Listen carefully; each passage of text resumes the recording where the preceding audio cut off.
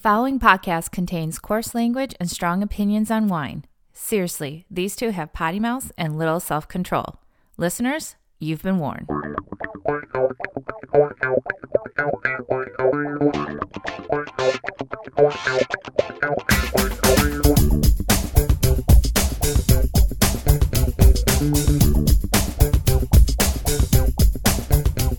From our separate quarantine studios in suburban Chicago, it's another edition of That Wine Pod. I'm Pete, and sitting somewhere a little bit east of me is the Coombsville crooner, Vino Mike. Hello, everybody. I wish I was sitting in Coombsville right now, but I am, a little bit north and, maybe a little bit east as well from you, but it's great to be here. And, here we are, another episode of That Wine Pod, and I am so pumped up to be doing this with you today, Pete. How are you? Yeah, I'm all right. I mean, it's an interesting time, and we're recording whenever we get a chance, which I think is fun. And I'm really enjoying all the extra time to explore wines. But it would be much nicer to do this in person, and looking forward to the day where that can happen again. Yes, me too, my friend. But this is kind of a fun episode because we're able to get the same wine in our glass for the episode today, using all of the recommended CDC guidelines. I was able to drop off, a portion of the bottle, that I opened up for the episode today. And, you have that with you in your studio. Is that correct? I do. I've poured it, and I can't wait for you to jump in and tell us what's in that bottle. All right. Well, here we go. Today in that bottle.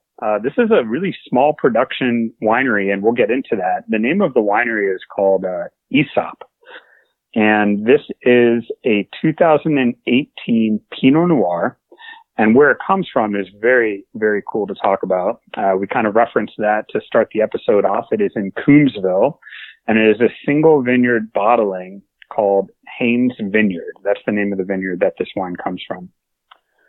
And so, when I was picking out something to do for the episode today, I was kind of looking back at what we've tasted, and believe it or not, I don't think we had a Pinot Noir on the show yet. What? That's crazy.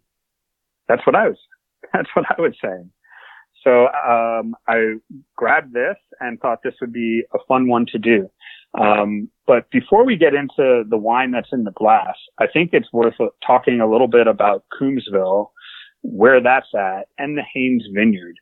And, there's some really good historical background on this stuff. So first of all, we'll start with Coombsville. This is an AVA of the Napa Valley. So American viticultural area. And it was established somewhat recently. Only in December of 2011 did they establish the Coombsville AVA, Pete. Wow. This is, No, I was just saying, I think of Coombsville actually kind of often when I think about Napa, just because I think it produces a lot of really good wine. So the fact that it didn't have its own designation as an AVA until that recently is very interesting. Or maybe it's because of that designation that I started thinking about it more. Who knows? Yeah, absolutely. I mean, they only started designating AVAs in, I believe it was the early 80s, maybe 82 with Howell Mountain was first, if I remember correctly. But so, we're talking about, 30 years span to get to Coombsville. And it's a pretty special area when you start reading about it and learning about it. Yeah, you are right. They definitely make really great wines from this area. This is located in the south portion of Napa Valley, and it's actually just east of the town of Napa. And what makes it so unique is, first of all, the climate here is very cool. You would actually think Napa Valley in general is warm, but when you look at the valley, from north to south, when we think of north to south in climate, you think somewhere south, Florida would be really hot, and somewhere north, where we are in Illinois, is cool, which is for that large of a geographical span, pretty accurate. And it's kind of the opposite with Napa. Down in the southern part of the valley, it's actually coolest because it's close to the San Pablo Bay. And so almost every day, pretty much marine air and fog comes into the valley from the bay. And of course, it hits the southern parts first as it makes its way north and then recedes back. And so if you think about the southern part of the valley, they're under this marine air and fog longer than the northern parts of the valley, like St. Helena, where it's a little bit, it's definitely a lot warmer. And this southern part where Coombsville is kind of like near Carneros a little bit too. These are great areas for cooler climate varietals, such as Pinot Noir, which is in our glass today, Chardonnay, and then you also see some Syrah in this area also. The other part about Coombsville that is kind of cool is it's right up against the Vaca Range, and you get a lot of volcanic soils from lava flows that took place, in the past. And that has made up a lot of the soil types that are in this area, very rocky volcanic soils. So finally, this was, they took notice of all these aspects and moved forward with creating its own little AVA. So, little bit of knowledge on Coombsville for the listeners out there. And then the other cool part is the vineyard that this wine comes from. It's called Haynes Vineyard. Pete, I'm curious, do you know much about Haynes Vineyard or have had many wines from there or anything come to mind? No, not off the top of my head. Okay. Except for Cool. Wait a minute. I think, doesn't Phyla make one of a Haynes Vineyard wine? I think that's like the only one I can remember. You got it. Yeah, they do Chardonnay, from the vineyard.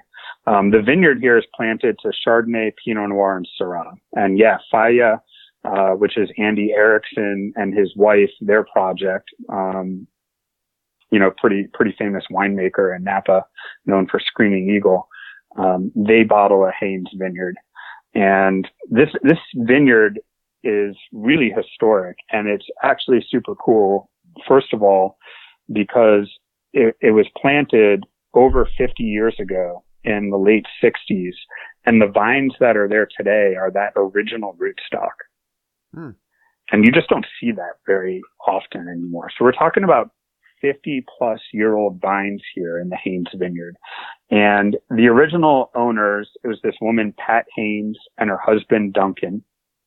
And they planted here in the late 60s with the assistance of Louis Martini Sr. And so I thought that was kind of cool. Big name.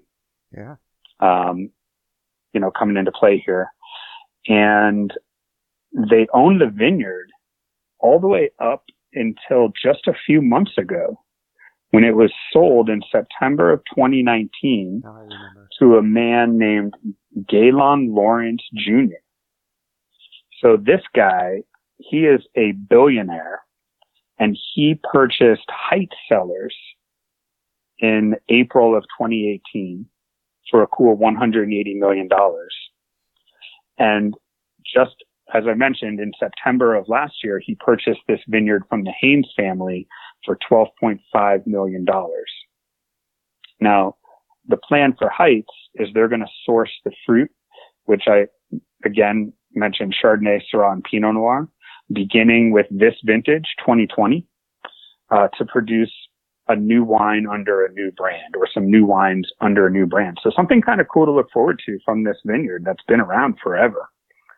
And in doing some of this research, kind of a cool side note, and I'm curious if you heard about this, Pete, is that this same gentleman, Galen Lawrence, is also working with Dave Finney to develop about 500 acres of land on Mare Island, if I'm saying that correctly, Mare, which is actually a peninsula in Vallejo. So I don't know what's going on with that, but they actually want to make that to learn more. Yeah, they actually want to make that 100% like self-sustaining area.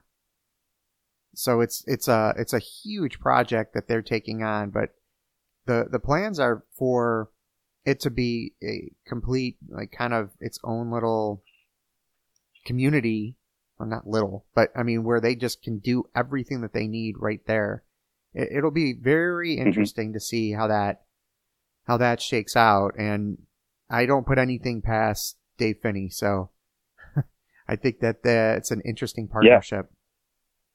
That's awesome. I mean, he's just got to be on cruise control with the Gallo fam doing his thing there with Orange Swift and crane assembly and whatnot. But, giving him, I'm sure that just stuff almost to an extent runs itself where he can go out and do some other projects like this. So, but that will be for another episode down the road. So today we're going to focus on this producer, Aesop. And this is a pretty small producer, as I mentioned before. If you can imagine the Hames Vineyard, it's not very large. Not a whole lot of wine is coming out of there to begin with. So, kind of special to get our hands on this bottle. But, and then before we kind of get into this producer and what they're all about, how about we drink some of this wine?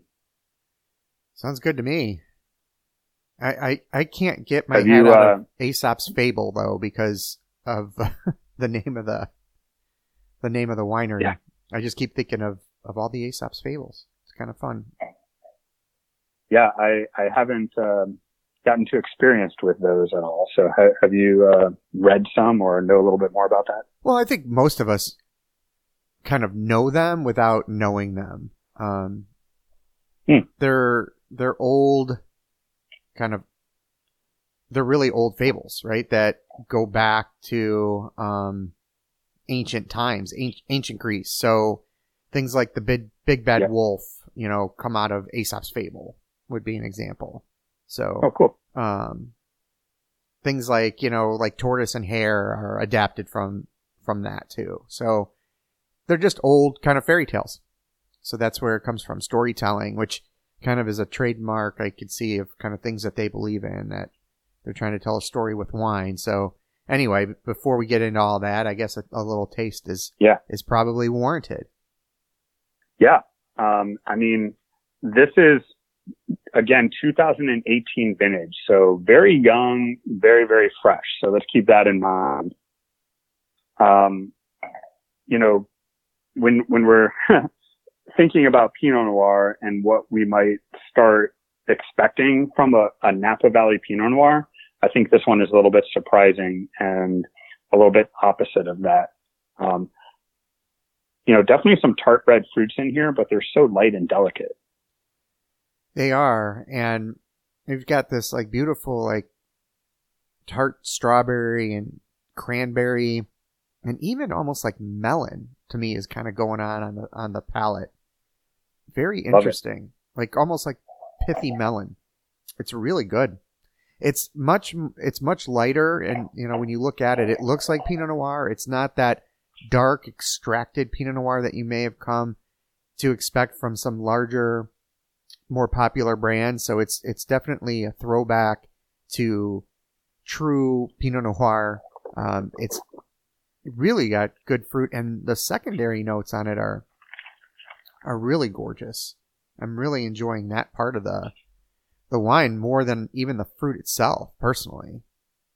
Yeah, there are some really beautiful spice notes that are like it's like perfectly seasoned. Like you can tell there's some seasoning there, but it doesn't overpower at all. Really beautiful balance, very bright, fresh acidity. And I mean, here we are in Napa Valley. I honestly, dude, I avoid, when it comes to Pinot Noir, I don't fucking think about the Napa Valley at all. No, I just don't. No, not when there's things like Burgundy and Oregon, and I mean, it's just not needed. I would even go down the coast a little bit into more central coast to get some Pinot Noir before I think of Napa. So it's not, honestly, I'm stumbling for words because it's so far off what I expected. It's taken me a little while to wrap my mind around it.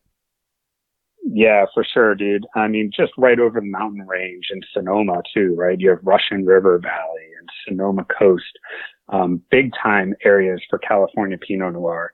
Napa, yeah, there's definitely Napa Valley Pinot Noir, but a lot of it to me is, like you were saying earlier, over extracted, really dark, high in alcohol, just not really, I think, what Pinot Noir lovers look for. And this one brings it, man. I mean, I've got the label right here. It's checking in at 13.8% alcohol. Napa Valley Red at 13.8. I mean, that's like Burgundy. I wouldn't. Or Oregon, as you alluded to. Yeah, I would. And I don't even think it shows as 13.8. Like, this is so balanced, and I think you said delicate earlier. I feel like the wine is almost fragile because it's just so beautiful. Like, I'm afraid I don't want to break it, It's just a gorgeous, it's the Fabergé egg of wine right now for me. That's awesome. It really is like that. And there's still enough vibrancy and a little bit of power under there to, we're going to throw some pork chops on the grill tonight. And here's the wine. I mean, I, of course, planned this out, for what we were going to do for dinner this evening, but, I don't think this is your ribeye Pinot Noir by any means. This is not anywhere remotely close to something like Belglas.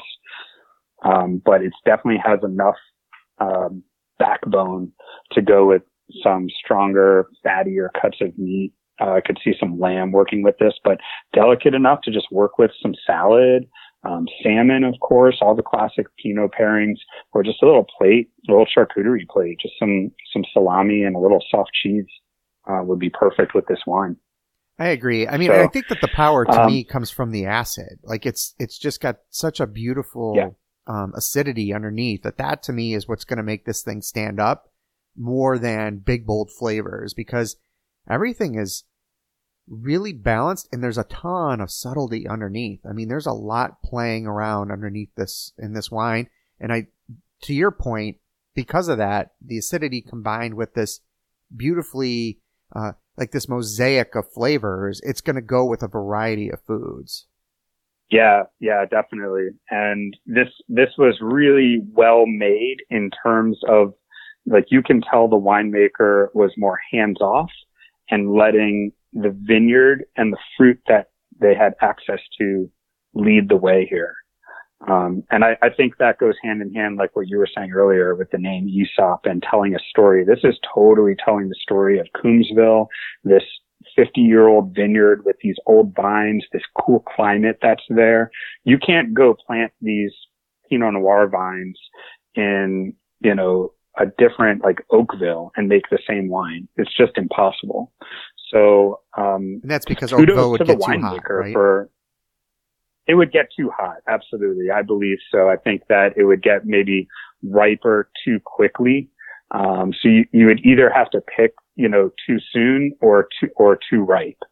I'm far from an enologist or viticulturalist, but, there's definitely a reason that Pinot Noir likes a cooler climate area and Cabernet, a little bit warmer, as it tends to, ripen a little bit later. So, yeah. And you brought up, I'm sorry. You brought up the age of the vines a couple times now. Why does that matter? Like, what is it doing for this wine? And why would looking for older wines for the consumer? Like, what are you looking for and why? Well, I can tell you what I think. I think that you've got 50-plus-year-old vines on original rootstock planted in these, unique rocky volcanic soils. So these roots, after being planted, have dug even deeper into the earth. And as a vine gets old, it also produces less fruit. But the fruit that it does give you tends to be very high quality. And then if you introduce a viticulturalist that knows how to coerce that vine to give you even better fruit than it could do if completely left alone, I think you end up with something kind of special. Beautiful. So that's my opinion on it. I'd like to think that most of that is right. If there's any viticulturalists that are listening and you want to jump in and leave some comments or come on the show and talk about that kind of stuff, let us know. We'd love to have you. This wine in particular, just to get into some of the technical background, the fruit was handpicked. We're talking about I'm sure the fruit and the vine is as delicate as the wine in our glass right now. So you're not running through here with any machines to pick the fruit. And we're not talking about a large amount of fruit anyways. So everything is picked by hand. And then the wine is fermented naturally with native yeast. There are 3 clones of Pinot Noir that go into this. Dijon clone 115, the Swan clone, and Martini clone. So 3 different Pinot Noir clones, and the winemaker fermented these separately in small open top bins. And then they do a little bit of punch down where the skins are on the top. They kind of punch that down and then let them rise back up, to get some extraction and some color from the skins. And then the wine is very lightly pressed into French oak barrels, and only 20% of that are new barrels. So I think that definitely comes into play here, where we're tasting some really nice seasoning in there, but it's in the background and really well integrated and not dominating the wine. This is not an oaky driven wine by any means. Yeah, I would agree. The wine also, yeah, right. I mean, it's like you can tell there's oak there without a doubt. It's not like a stainless steel red, but it's just so delicate and I think just perfectly made here. And then the wine was allowed to go through malolactic fermentation, or finish going through the malolactic fermentation while in the barrels. So that's when the natural acidity of the wine, which is malic acid. Think of that as like the acid from a lemon, something harsh like that. It goes through kind of its own fermentation where it turns into lactic acid. And you can think of the acid in milk, something soft and creamy. And that's really almost the far majority of red wines go through this. And that's what makes them palatable and soft and really drinkable, ultimately. And then the wine is bottled, unfined, and unfiltered. So here we are, single vineyard, sustainably farmed vineyard, which, by the way, I also read that the Heights, the company, the winemakers, the farmers behind Heights, they're going to convert this totally to biodynamic. That's their goal, but it's already being sustainably farmed. This winemaker is fermenting naturally with native yeast, and it's bottled, unfined, unfiltered, very little new oak. I think we got a natural wine from Napa here, Pete. Wow. We're trendy. I mean, dare we say it, this is natty wine, people. Like, it doesn't have the funkiness. I mean, there's definitely some secondary notes that you were talking about, Pete. It's not a fruit bomb. It's not an oak bomb. There's a lot going on with this wine, and it's gorgeous. But, why not throw this into the natural wine category? It's definitely not being marketed that way. And this is only my opinion and yours if you agree with me. But, just once again, talking about what is natural wine. And I think this fits the bill. Yeah, it definitely does. It has all the hallmarks of it. And I kind of like the fact that they're not marketing it that way, because it doesn't make it a better or worse wine. It's a great wine. It just happens to be natural. So I appreciate that, but I'm not surprised. I mean, the guy behind this label is, he's got some wine chops on him. He might know what he's doing. Yeah, he definitely does. So, let's get into that a little bit, because this is kind of a cool story. This is, I was talking about small production, and before we get into the story, I want to let you know the production of this Pinot Noir was a whopping 128 cases. I mean, you're talking about a couple half pallets or just a little bit more, like nothing. So this is really small batch wine. Yeah, I mean, I think that's interesting. I think we've brought this up before. 128 cases sounds like it might be a lot to you, but if you think about it, that's nothing. I mean,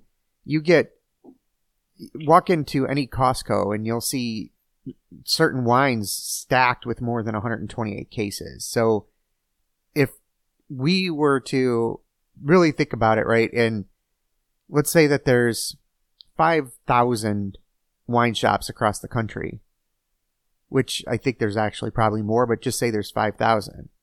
I mean, they would each get a couple of bottles. I mean, there's just not that much of it. So it's kind of an interesting an interesting way to look at it. Actually, they wouldn't even get that. They'd each, because it's 128. That's only 1,200 plus, so it's only like 1,500 bottles total. So not even every wine shop could get a bottle of this stuff. That's how little of it there is.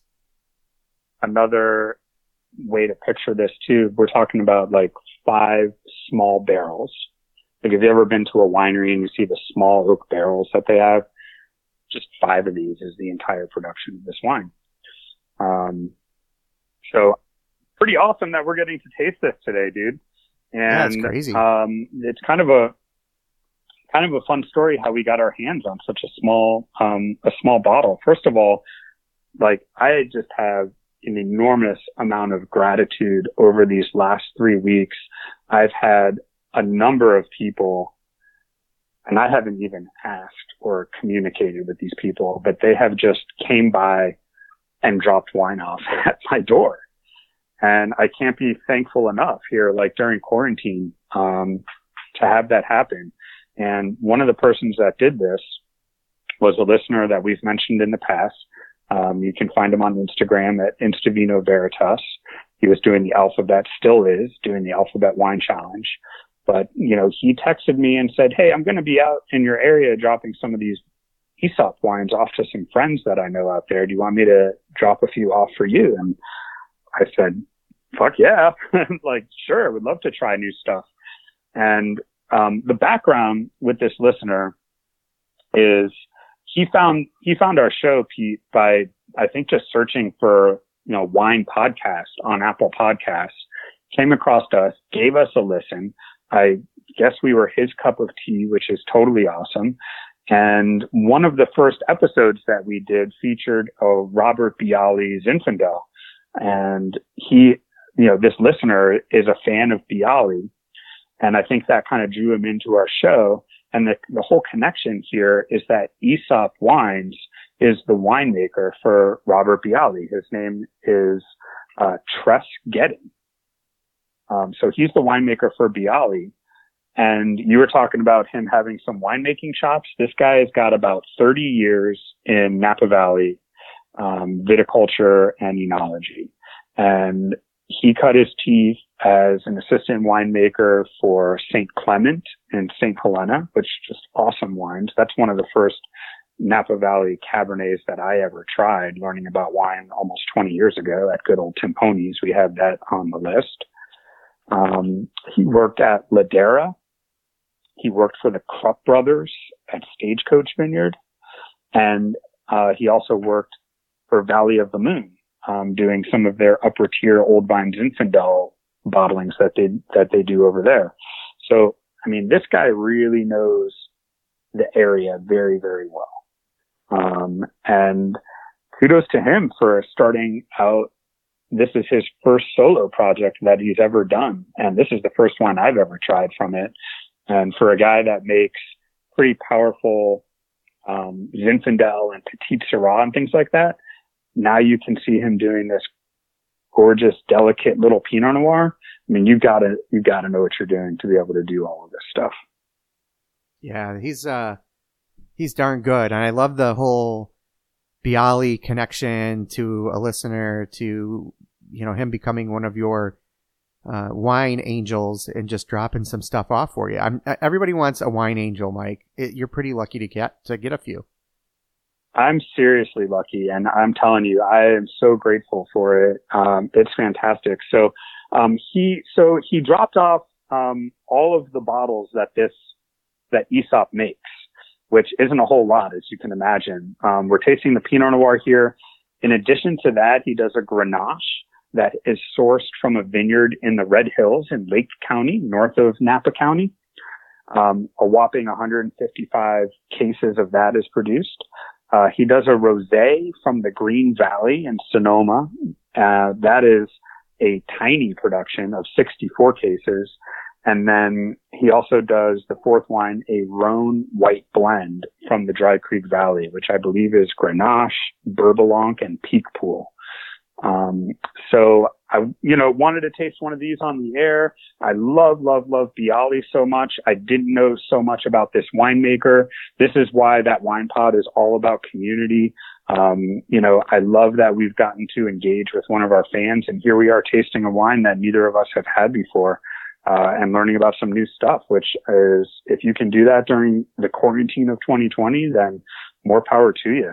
Absolutely. Well, I looked on the website real quick, and the Grenache comes from 4 vineyards, and my very first time in the industry where I took a personal trip out to California, I stayed at the 4 family property.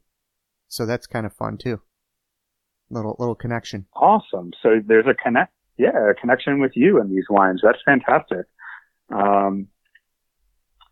So I think one of the last couple things I want to bring up about this winery, first of all, you're not going to go to any store around here and find it. I think there's actually a waiting list to be a distributor of these wines as of right now. I think there are some local distributors in California that get their hands on some for markets, but otherwise it's direct from the winery. And there is a wine, kind of club that you can join, that looks pretty darn reasonable here.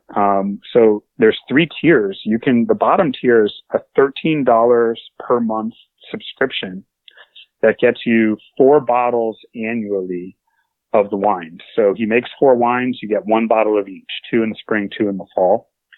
$17 a month. You can get 6 bottles. So you're going to get 1 extra of the rosé and 1 extra of the white blend, plus the Grenache and the Pinot Noir. And then $35 a month gets you 12 bottles, so 3 of each. Again, broken into 2 shipments, 1 in the spring, 1 in the fall. We're recording this in the spring. It is Sunday, April 5th today. And also looking at the website, right on the top, it says free U.S. shipping on all orders over $75. The Pinot that we're tasting today, it's premium at $50 a bottle, but for what it is, I think it's a fucking awesome buy. Yeah, for sure. And I really like the way that they've done this wine club with a more reasonable monthly charge versus most wine clubs, you just get hit all at once. So if it's a $400, $420 club, you get hit for that $420 and they ship it to you. So that's really an interesting way to do it. And I got to give them credit. That's a damn good idea right there. I thought you might like that, dude, because I know you're definitely all into, operations and, strategy when it comes to these things from a retailer's perspective.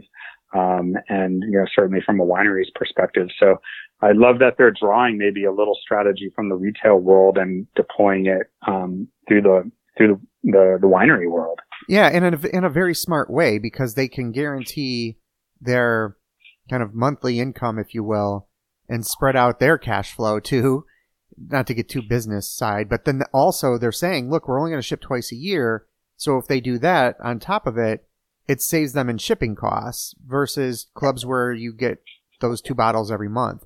This is quite smart. I'm pretty impressed. Yep. And I don't know, I'm just kind of drinking this wine, so I'm sorry I'm stumbling over my words right here, but drooling on the microphone. I don't know how drooling on my phone today. Yeah. My own phone. Like, luckily you haven't, that's one of the good things that have come out of this crisis. You haven't had to clean up my microphone in a month. No, we've made it into a shrine down the road, dude. We've made it into a shrine for you right now. I actually have a picture of you propped up, like right in front of the microphone right now. It's great. That's awesome, man. Like cardboard cutout or something. Yeah. Life-size Vino Mike. Well, it's not creepy. Yeah, it's not creepy. It's a shrine. Come on.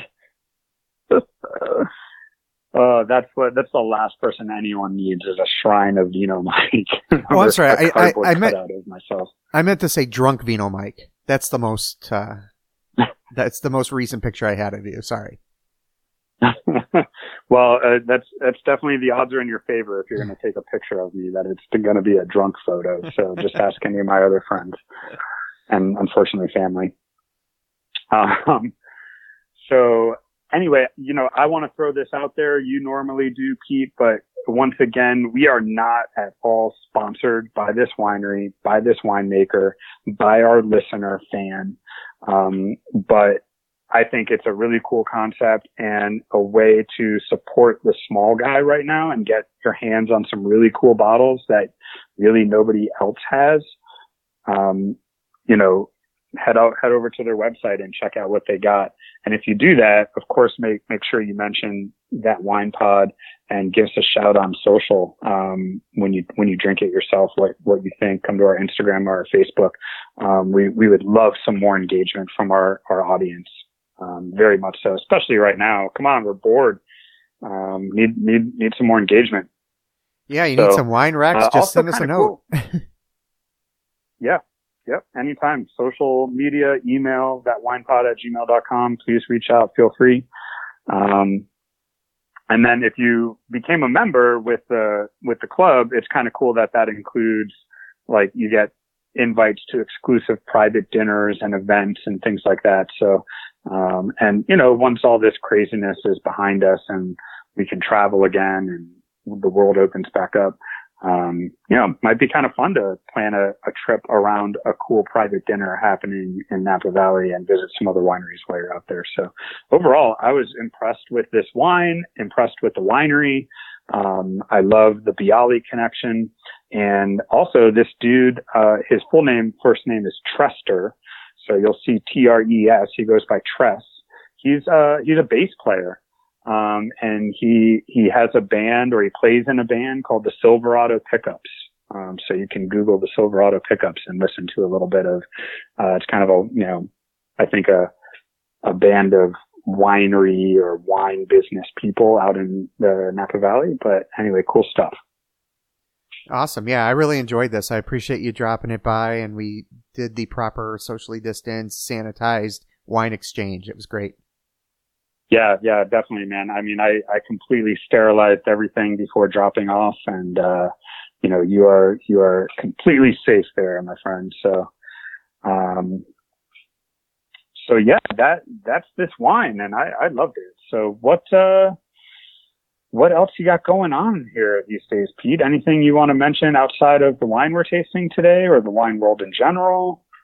Yeah, sure. I mean, I do several other podcasts, and they're still going on, although not as other than a daily one, not as frequent as I would like, but there's really good messages in most of them. So I've got one called the No Fear Project, and that's both a group that is just incredible on Facebook as well as a podcast. I highly recommend checking that out.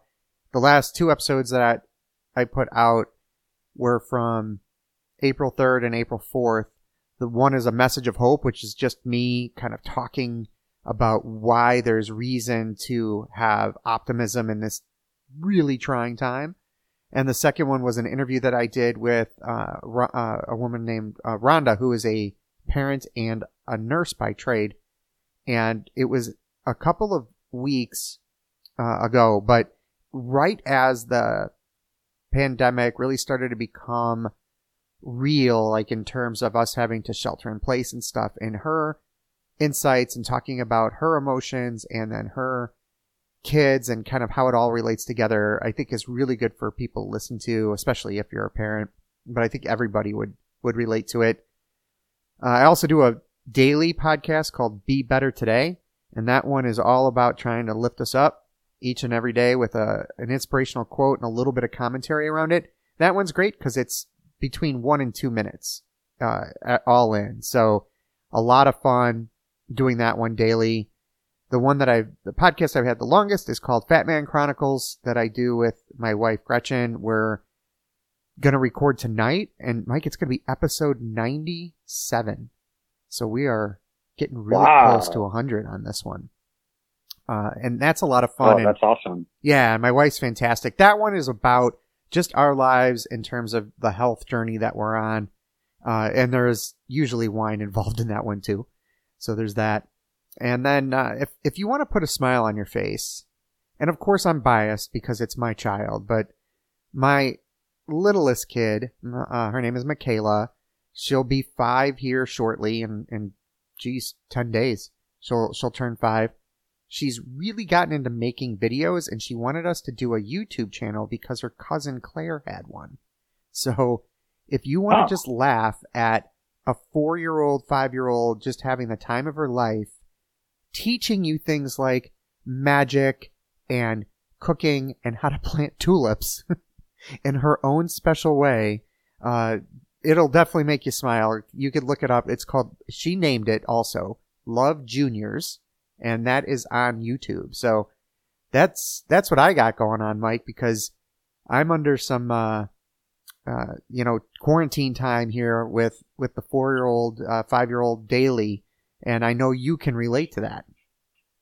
I can. I've got the 6-year-old, and first of all, we've watched some of the Love Juniors episodes, and it's really awesome. It's super cool to see Johnny's face light up, seeing somebody that he's friends with, that he's played with, that he knows on TV doing her thing, and they've been really fantastic, and they definitely put a smile on your face. And even in these most trying times right now, where it's hard to keep in, a happy-go-lucky personality 24/7, I think it's a great little escape watching that.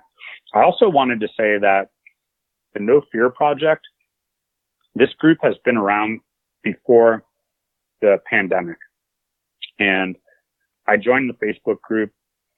And if you want a place that you can go and openly talk about any fear that you have about anything and get open-minded dialogue responses, zero judgment, like 0.0% judgment, it is a really fantastic place.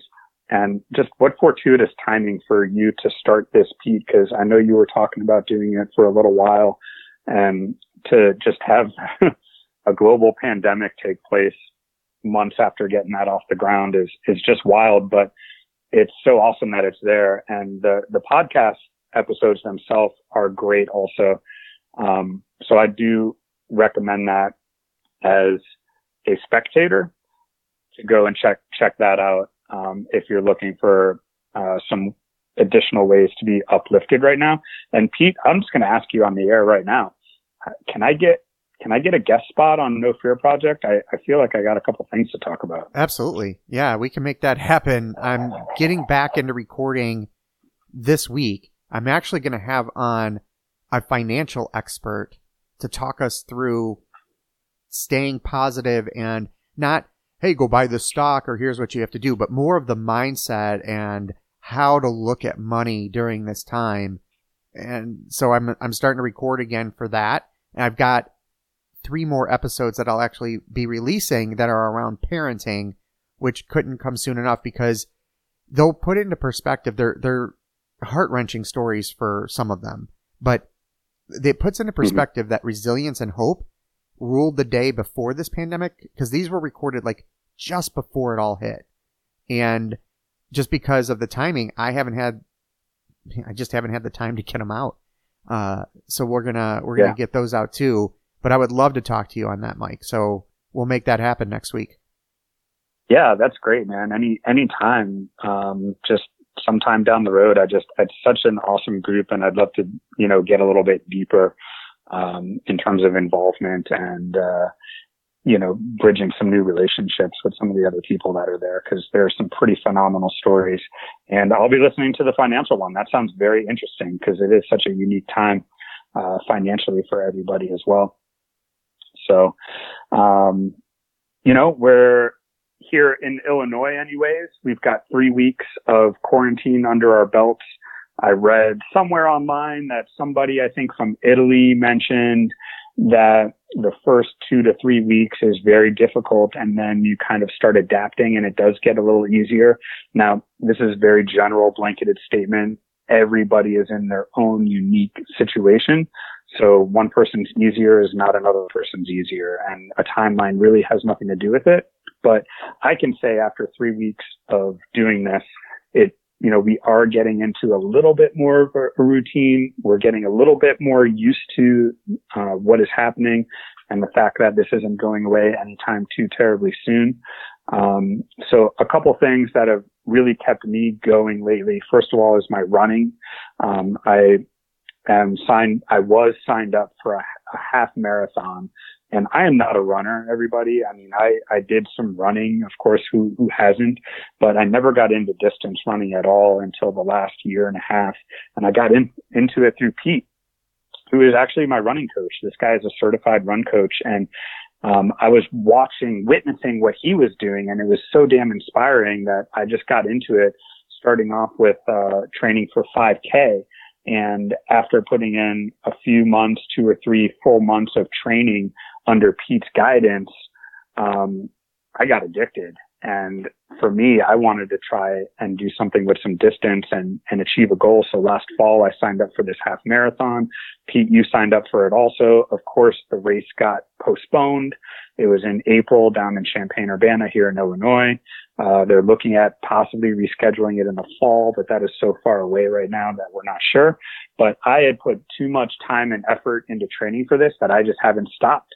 And I just wanted to say I'm grateful for you, Pete, helping me with this, but it is one of the things that has really helped me during these few weeks with doing something that I was doing pre-quarantine. Yeah, dude, and you're crushing it. I mean, you're out there running miles that you probably wouldn't even have thought possible 2 years ago. So it's been an awesome experience for me to watch your progress. And like I posted when you posted your 12 miler this weekend, this is why I got into it. I'm really enjoying coaching. And I mean, you guys can hear I'm wearing a lot of hats because I like it. I do some consulting, I do coaching, I do these podcasts, and just trying to cobble things together. And it's just trying to make the most out of life, and to watch you just get out there and conquer these goals and just, do epic shit. It's pretty fucking awesome, man. Yeah, I appreciate it. I really love it. And yes, I never thought I could do what I'm doing right now, but you put a little bit of effort into it and kind of do it the right way, quote unquote, right way. Pretty much anything is possible. And then another fun thing that has come out of the whole pandemic and quarantine is just a little fun thing we started on Instagram called the Quarantine Vino Club. You can find hashtag Quarantine Vino Club to see what we're up to, but there's now 5 of us. We all live in the western suburbs of Chicago. We're all in the industry. Paolo Cerruti, owner and importer of Italian wines, has his own company called Bevuma. His managing partner, John Butera, excuse me, Jesse Pompey from Cream, a friend of mine, Dan, that you've met also, Pete, Dan Mucciolo from, he works for Breakthrough Beverage, and myself. The 5 of us have figured out an elaborate way to get each guy picks a bottle of wine. We portion it off into 4 different bottles, and we distribute them to all the other guys. And, we're blind tasting these. We're recording our experience blind tasting them on Instagram, and then posting the answers to what the wines were. So it's kind of fun to get back into the blind tasting game. And I think it can also be enjoyable for wine fans to sort of listen in, maybe make their own guesses on what they think the wine might be, and then find out what it is. It's our first week was last week, so it's a little bit loose, but I think we're going to get a little bit tighter this week in terms of how we're rolling out these videos and how we're posting the answers. But anyway, kind of something fun to do, and you'll definitely learn a little bit more about blind tasting by jumping in if you're so inclined. So thank you. Yeah, that's really cool. So I'll make sure to link up all this stuff. Yeah, link up all this good stuff, and make sure that you're following Mike on Instagram. You'll get to see his wine journey and his running journey. So that's always a fun thing to watch. So, all right. Anything else before we wrap it up? That is it. Wishing everybody health and safety and positive vibes and lots of hope. And I'm again very grateful to be able to record an episode of that wine pod during the middle of quarantine 2020. Absolutely. All right. Well, then we'll wrap it up with what we always say, especially right now. This is more evident than ever. Life is short. Drink what you like tonight. Thank you for listening to That Wine Pod. Connect with us on Instagram and Twitter at That Wine Pod. And we are That Wine Podcast on Facebook. Also, check out Mike on Instagram at Vino Mike, and Pete is at Fatman Stories. Please subscribe to That Wine Pod on your favorite podcast app and leave a review for us on Apple Podcasts. It really helps the show. The music is Proto Funk by Kevin MacLeod. That Wine Pod is a production of Paragon Media.